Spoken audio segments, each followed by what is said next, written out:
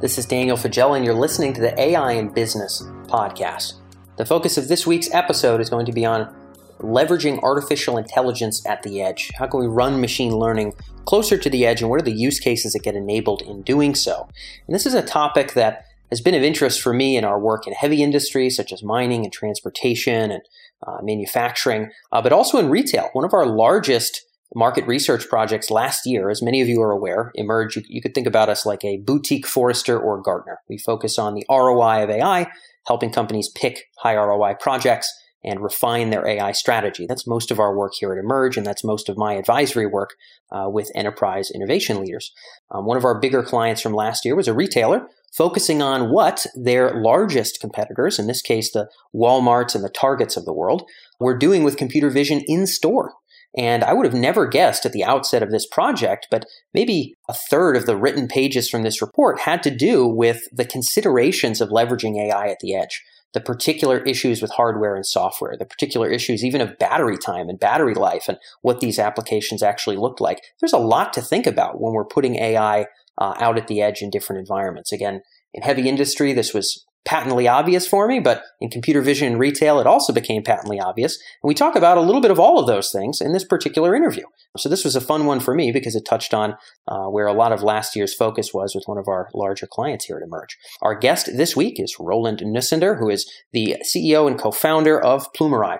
Plumerai focuses on leveraging TinyML at the edge with existing hardware, so not coming up with new AI hardware, but running AI on existing chips. Roland talks to us about what new kinds of use cases can be enabled with that existing hardware, and also what it takes to take a machine learning model that might often be run up in the cloud somewhere on GPUs and translate that down and deliver some value, whether it's detecting if a person is in the screen or detecting if a product is on the shelf, and doing that kind of processing on a much older off-the-shelf bit of hardware.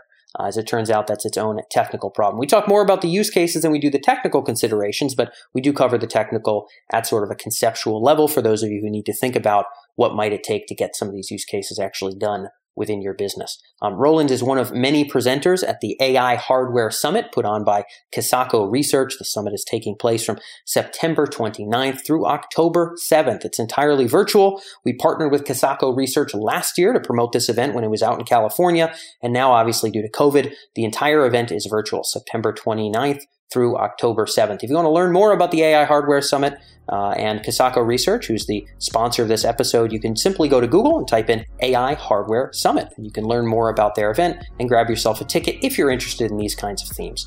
Without further ado, though, we're going to roll into this Tuesday AI use case episode. This is with Roland of Plumerai here on the AI in Business podcast.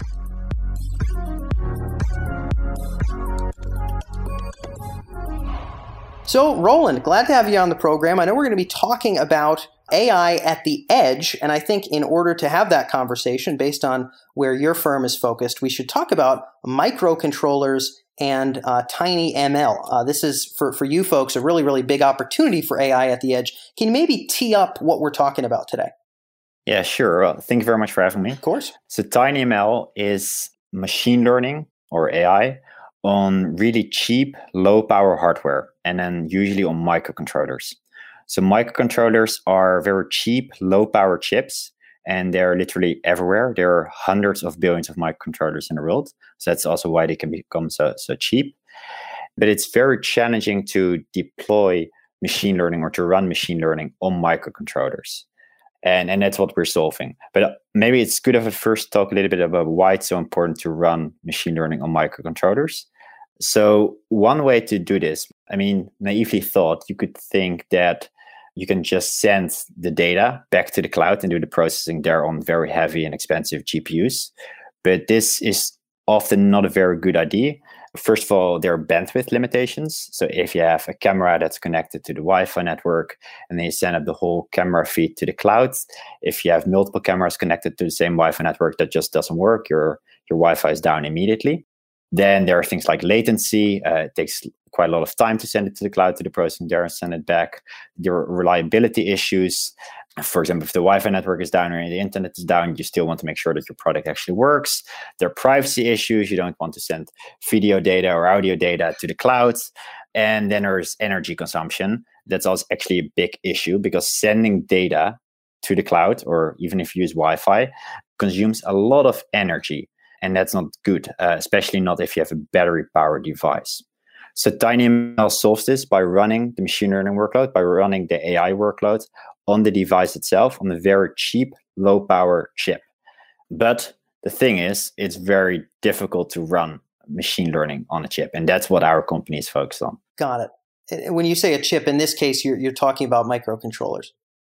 Yeah, exactly. Yeah. Okay, yeah. Got it. Maybe, so, you've walked through a couple of the instances, and I'm tertiarily familiar with, ML at the edge as sort of an idea in the intersection of IoT and ML. You focus on this space pretty ardently, though.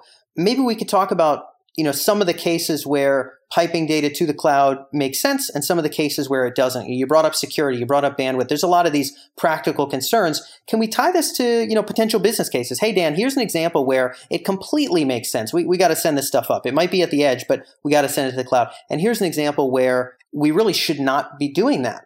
Do you have any we could talk about? The main thing here is that you want to have devices that are battery powered. That's an important issue because it makes it much cheaper, much easier to install devices.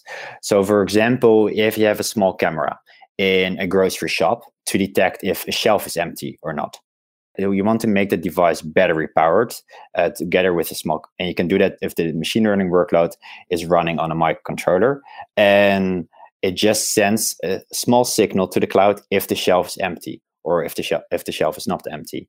And you always want to do tasks on the edge if that's possible. The only reason why I would not want to do it on the edge is if you need if the AI model is so complex that it requires a lot of energy to run, and it requires very expensive, large chips called GPUs. So that's when you want to do it in the cloud. Okay. So for example, for very complex NLP models, for very complex NLP tasks, you might want to do it in the cloud. But if it is possible, if you can run it locally, you generally want to do that because of bandwidth issues, because of latency issues, because of reliability issues, because of privacy issues. So a good example of a task that you want to run locally is, for example, an HVAC system so in a heating or air conditioning system, where you have a small camera which detects if there's a human in the room. And then if there is a human in the room, the heating or air conditioning system will automatically turn on or turn off. You don't want to send that whole video feed to the cloud. It's not great for your bandwidth of your Wi-Fi network. Another great example, and where we actually see a lot of opportunities, is in retail. So you're starting to see devices that are battery powered, that have a small camera, and that have a small microcontroller, and it runs an AI model, a deep learning model, to detect if the shelf is empty or not. Got it, yeah. And if the shelf is empty, then it sends a signal to the store manager that someone needs to fill up the shelf again. Yeah. Or, for example, a small camera that detects how many people are waiting in a queue, and that allows store managers to more effectively allocate their staff. Tasks like that. Or you can do gaze detection of a shopper and detect what kind of products shoppers are generally interested in, so that the shop owner can do better product placements. Those kind of tasks. Okay. But if you're running this on larger chips that are more energy consuming, you have to connect them to the electricity net somehow. That makes it much more expensive to install. It's much more painful for the store owner. So if you can make this battery powered, you can just clip it on a shelf, or you can just glue it to the ceiling, for example, which really, like, if you can make these devices battery powered, you have these kind of devices everywhere. Got it. Okay, so that makes sense. I see the battery power as kind of a key threshold, or it's one of the factors here that you're talking about as when might it be better to do the processing on the edge as opposed to in the cloud. In the retail example, just to be clear, and I might be on the right page, I might not, it seems like if we definitely want to know these aisles, whether they're stocked or not, and these aisles where the gaze of the customer is, it may make sense to just straight up install those cameras permanently, and then they would have a power source. But I think what you're getting at is that, well, that's a very painful adoption process for AI, and that would take a long time, and it's more expensive. Also, maybe if aisles are moved, or if we want to take a set of different angles, we want to try the camera angle from a different spot and see if we have a better read on inventory or better read on customers, exactly. Gazes or whatever, then it's very pliable, it's very movable, and we don't have to start running, extension cords all over the place. We can just be doing ML without the need for that. Exactly. Cool. And for an Amazon Go type of store, has cameras everywhere and which is completely built up for this, it's not a thing. But for a much smaller shop, which doesn't have the resources to install these devices, then it's much better if you can just clip it on a shelf and install it very quickly and change positions, etc. And it's not just about battery powered devices. For many products, margins are extremely important. So if you suddenly have to install an NVIDIA Jetson GPU in there, for example, which can easily cost hundreds of dollars, that's not great. If you can do it on a very cheap chip, that makes the product, that suddenly makes the product much more attractive for customers. So it's also, for example, for sound detection or for simple audio tasks. So you can say, turn the TV on, those kind of tasks. And again, you want to do that locally, also for privacy issues and for energy consumption issues. Got it. Okay. So that makes sense. And you used a couple examples. One was an HVAC system detecting if people are in the room as to whether or not we want to use power or keep the lights on. Again, these kind of clip-onable tasks that are relatively simple. We're not doing the most robust processing in the universe. We're not taking an image and doing some monumental processing task on it. It's kind of, hey, is there a person here? Or, hey, where's this person's eyes focused? And then just doing that processing right then and there. And in terms of getting that information from the device itself and then porting it somewhere where we can make sense of it, I'm imagining, let's say I run a big grocery store. I would imagine that information would sort of be streaming out of these various and sundry devices into somewhere central where I could get a general picture of all of this, even though it's not hooked up to the electrical system or what have you, even though it's not being processed in the cloud. I can kind of take the processing that's been done and just pipe in those results into some kind of a dashboard. This is what I would imagine, but you let me know. Yeah, so the metadata should be sent out of the device. So not the video feed, for example, or the whole audio feed, just the metadata. So it just says the shelf's empty, yes or no. Yeah. So it's a lot less data, because sending out a lot of data consumes a lot of energy. Yep. And it would drain your battery in no time. Yeah. That's what you want to prevent. So you want to process it locally and just send out the result, just send out the shelf's empty, yes, no, to a more central entity. Got it. Okay. I'm going to see if maybe we can touch on, even if it's one or two other small use cases, before we talk about how this is technically done, which is obviously what you folks are working on. I'm interested in maybe painting a little bit of a mental picture for the listeners as to one or two other examples. We've got the grocery store camera. We've got potentially a security camera. Is there a car in the parking lot? Is there somebody walking somewhere? Yeah. Whatever. That's one. We've got this HVAC thing. Very simple kind of yes, no type processing going on. We're not like, scanning an image and then, refactoring Elon Musk's face on this person's body and then we're not doing fancy things. We're just making a simple decision. What are other real instances where those simple yes, no's with some computer vision or audio can be really, really valuable? What are other ones you're excited about? So one thing that I'm very excited about is, for example, hand gesture detection, hand gesture recognition. So where you have a simple camera and it detects movements of your hands. So, for example, it can detect if you swipe to the right or swipe to the left. So this basically enables any display to become as intuitive as a touchscreen. You can pinch to zoom with your fingers, swipe right, swipe left. You can make scroll movements, those kind of things. Right now, a task like this is still a bit too complex for microcontroller. We're working very hard on making our models very small and very efficient to do this on very cheap chips. Yeah, because I was going to say, is there a person in the screen or not? Seems pretty viable to me. Is there a car entering the parking lot or not? Seems pretty viable to me. Even when you said gaze detection, I kind of thought to myself, oh, jeepers, that's a little bit more complicated. That's maybe 8 or 10. I don't know how many orders of magnitude more complicated than is there cereal in this slot or not? It seems like, to your point, some of these tasks get a little bit more complicated. Maybe that's a nice transition into how we're getting this done. Obviously, these chips were not built for this task, but there's so many of them. They're being, created every day in a million devices, from, washing machines to, little cameras to microphones or whatever the case may be. And now we're sort of bending artificial intelligence, if you will, to sort of pack into these little devices. What does that look like? What's the technical process to make that happen? Yes. So this is very challenging because we want to make sure that those cheap microcontrollers can do the most challenging, most exciting possible tasks. And to do this, we use something called binarized neural networks. Okay. So I'll try to make it not too technical, but I need to give some explanation. Sure. Generally, if you have a deep learning model, you have tens of millions or hundreds of millions of parameters. Traditionally, people used 32 bits to encode each of those parameters. 32 bits. But to make things faster, to make things more efficient, people moved from 32 bits to 16 bits. And now pretty much everyone is using 8 bits. 8 bits to encode each of those parameters, each weight and each activation. But when we looked at this and we thought, how can we make this even more efficient? How can we really get push those microcontrollers to the extreme? We thought, well, why don't we use just one single bit to encode each weight and each activation? Just use 1 bit for each parameter instead of 8 bits. So this makes your model much smaller because instead of using 8 bits, you only need 1 bit. And it also makes your model much faster. All the operations become much faster, but that becomes a bit too technical. But using these binarized neural networks is very difficult. It's very challenging. And we've been doing a lot of work to make this work. So to be able to use binarized neural networks, you need to get several things in place. The first thing is that binarized neural networks require new training algorithms.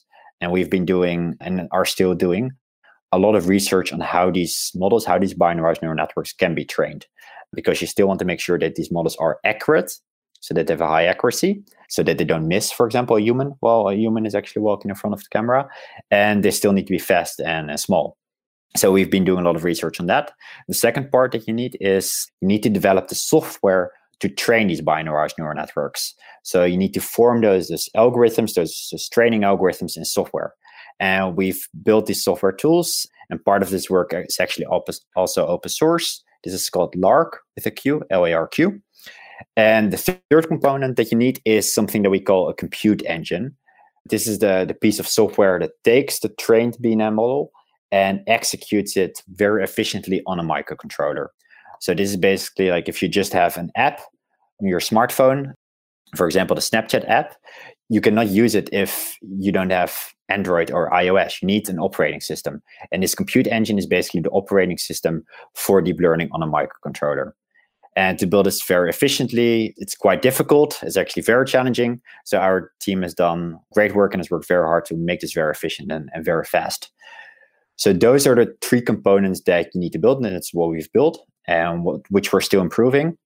And actually, we're also covering another layer of the stack, which is a certain chip design for reconfigurable chips called FPGAs, but that becomes too technical, and I'll I don't think I should cover it here. For our particular audience. But the conceptual understanding is important for our folks, regardless. You know, the use cases, the relative cost, the relative applications for business value. That's certainly relevant. And one last thing that kind of floats to mind, Roland, as you talk about this, and maybe we can end on this point, is sort of what's going to happen in this, I guess, ecosystem of hardware and software at the edge. You know, there's so much more that's going to be happening. There are some people, as you're well aware, who are trying to figure out what might be new kinds of hardware we're going to want to have in, whether it be self-driving cars or whether it be drones or whether it be any kind of, handheld device, cell phones that will be, better able to handle the kinds of, maybe machine learning oriented tasks that we want to handle on the edge, that we don't want to have to pipe to the cloud. There's other ecosystems that are really about kind of adapting to the existing landscape of hardware and saying, okay, well, how can we effectively take the cutting edge of what ML is able to do and sort of bring it into that world? Do you see over the course of the next decade just a bloom of expansion on both of those sides of the camp? What's your thought about the future here? You mean both on the hardware side as on the software side? Yeah, I guess people who are, I'll frame it a different way. People who are trying to reinvent the wheel. Hey, look, if we're going to be at the edge, it's got to be these kinds of chips, this kind of processing, trying to overhaul everything, versus folks like yourselves, at least at the present time, where it's, hey, there's a huge ecosystem of this existing hardware. Let's make cutting edge ML work there. Do you see as much explosions happening on both sides of that fence, or maybe do you think about it differently? Yeah, I think both sides are pushing very hard, and there are lots of different approaches, both on the hardware side as on the software side. And I think it is also necessary because, we really need much. So, for example, to do more exciting things on really cheap, low power, battery powered devices, you need much cheaper chips that run much more efficient software. I think it's very important that both sides keep on pushing very hard and trying innovative things. Yeah. Well, and it'll be interesting to see how you folks develop here, Roland, as obviously new algorithms and norms for AI. Lord knows 5 years from now, what will be the most popular computer vision approaches, right? I imagine you guys will be adopting and adapting to all the new technical ways of getting this stuff done as things move forward, and we can't even predict all that stuff. But it sounds like for you, there have to be people innovating on just the hardware itself, what the ideal is, and also people adapting the current hardware to get more stuff done, that both of those are viable approaches. Yeah, I agree. And you need to keep changing both sides. If right now the software, the companies and the research teams that are designing better or more efficient software are purely looking at the existing chips, you will not end up with the most efficient solution. And the same thing with the hardware side. If people are making chips for the existing deep learning algorithms, again, you end up at the local maxima. So for example, if you look at transformers are very efficient for GPUs. So for example, GPT-3, which is very popular, that's been designed to be very efficient for GPUs. And the 8-bit deep learning models that are very popular, those have also been designed for GPUs. But those models that are currently out there are not per se the most efficient and the best models that are out there that would be possible. So if you design new deep learning algorithms, new AI models for new chips, you can end up with a very efficient and very powerful solution. So both sides, hardware and software, need to keep innovating. Well, the future is going to be an exciting one, and I think there's a lot of viability for being able to have some nimble battery-powered solutions in the early days to be able to feel out these use cases and deliver some value. So I'm certainly rooting for you guys and seeing how things go. And I know that's all that we have for time. Roland, thank you so much for being able to join us here on the show today. Thank you very much for having me. I really enjoyed it.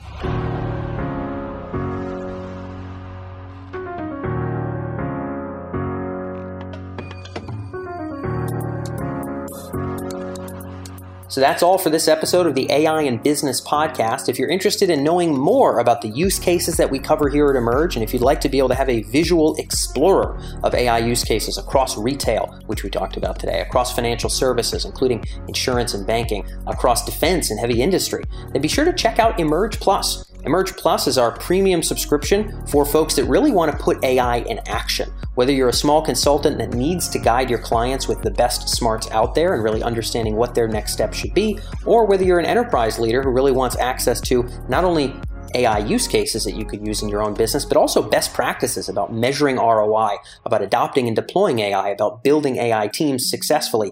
If you want to save yourself the hassle of reinventing the wheel and learn from some of the best of guests that we've had here, including heads of AI at public companies, then be sure to check out Emerge Plus. You can learn more about the subscription at emerj.com/P1. That's P as in plus. So emerj.com/P1, and you can learn more about Emerge Plus. That's all for this episode. I'll catch you for Thursday's Making the Business Case episode here on the AI in Business podcast.